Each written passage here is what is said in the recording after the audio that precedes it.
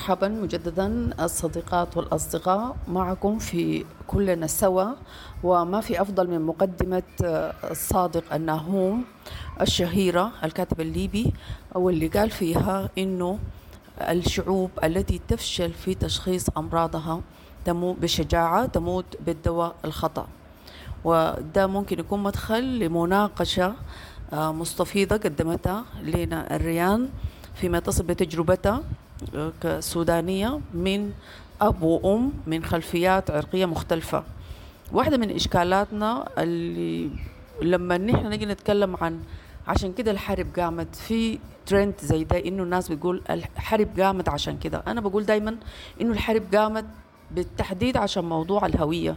ما داير اختزل الحرب في كده، لكن قضية الهوية. وفي حلقات فاتت نحن تكلمنا عن السلام النفسي، تكلمنا عن السلام الاجتماعي، تكلمنا عن التعايش.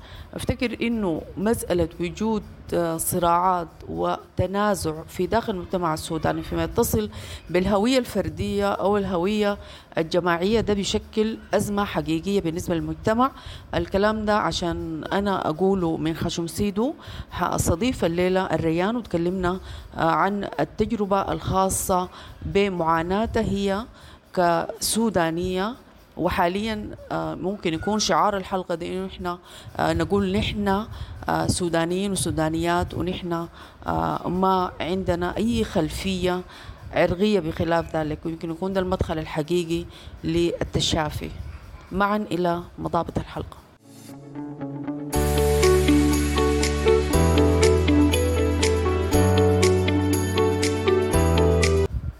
ريان هاجب، من المفترض أنه الاختلاف يكون هو مصدر للثراء المعرفي ووسيلة لمعرفة الآخر بشكل جيد، لكن أحيانا يكون الاختلاف هو مصدر للخلافات، إشكالات كبيرة جدا، وأحيانا تمشي لمرحلة خطيرة جدا. يمكن نحن في السودان عانينا كتير جدا من الحاجة دي، ومن الاختلاف علينا بشكل خاص في العرق أو الاختلاف القبلي.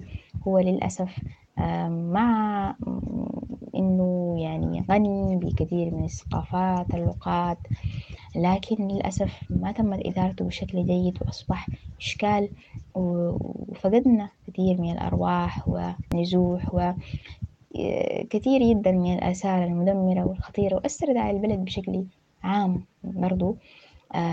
فيمكن أنا لو حابة أذكر قصة فأقول إنه مثلا الاختلاف بالنسبة لي كان إشكال في قبل فكرة. أتذكر وأنا صغيرة جدا كان دايما بيسألونا، أو دايما في السودان بيتسأل السؤال الأول عن جنسك شنو، قبيلتك شنو، جنسك شنو أو قبيلتك شنو. كان ده السؤال اللي بيتسأل دايما لينا في المدرسة في كده. وأنا كنت صغيرة كان بالنسبة لي التعبير عن جنسك شنو دي ذاتها كانت مشكلة، لأنه كان الوالد والوالدة من اتجاهين مختلفين تماما في السودان. فالوالد كان الله يرحمه من قبيلة يقال إنها عربية، وأنا شكلي يعني أفريقي جدا، السحنة الأفريقية والهوية بالشكل المعروف. فكنت في المدرسة أو في الشارع أو في أي مكان وأنا صغير لما تسأل جنسك شنو أقول أنا جنسي كده مثلا. فكان بتكون في دهشة كده، يعني في القبيلة الفلانية دي لكن شكلها ما كده.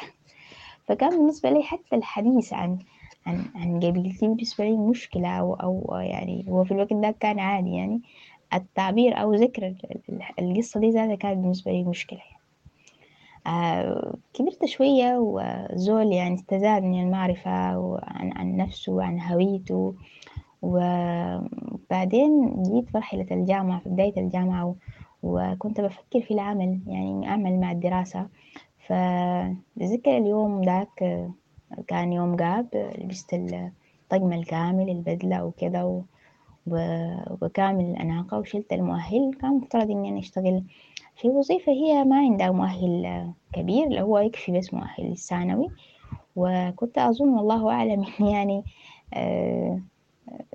عندي كفاءة في الحاجة دي، يعني والله أعلم.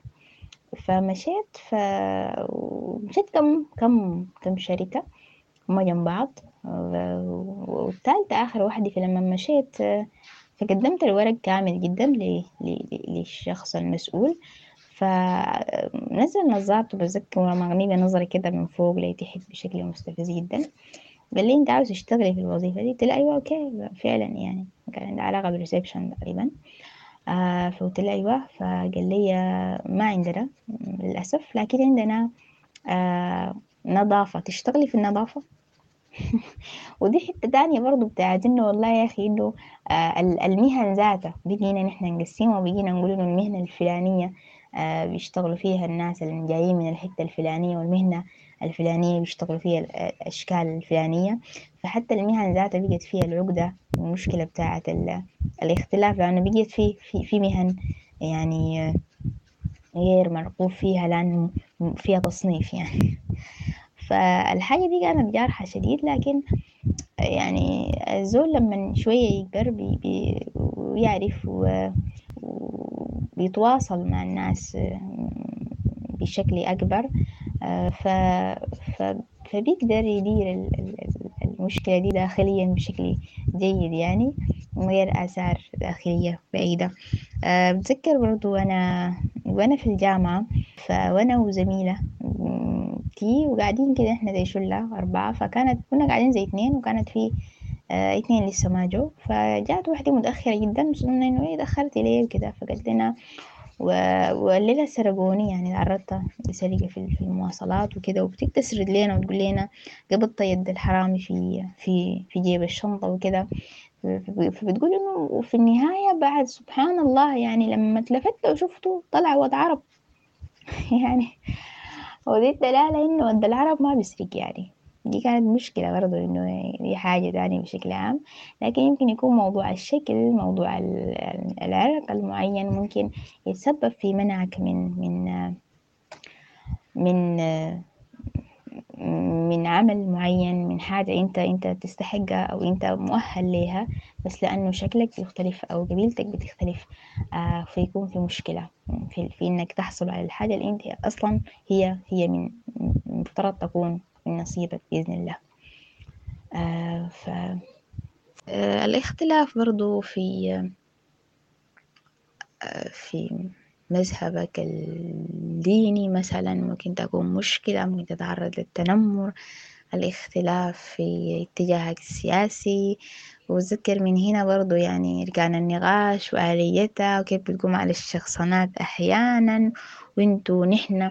أنا بحس إنه فكرة التنمر بالآخر أو فكرة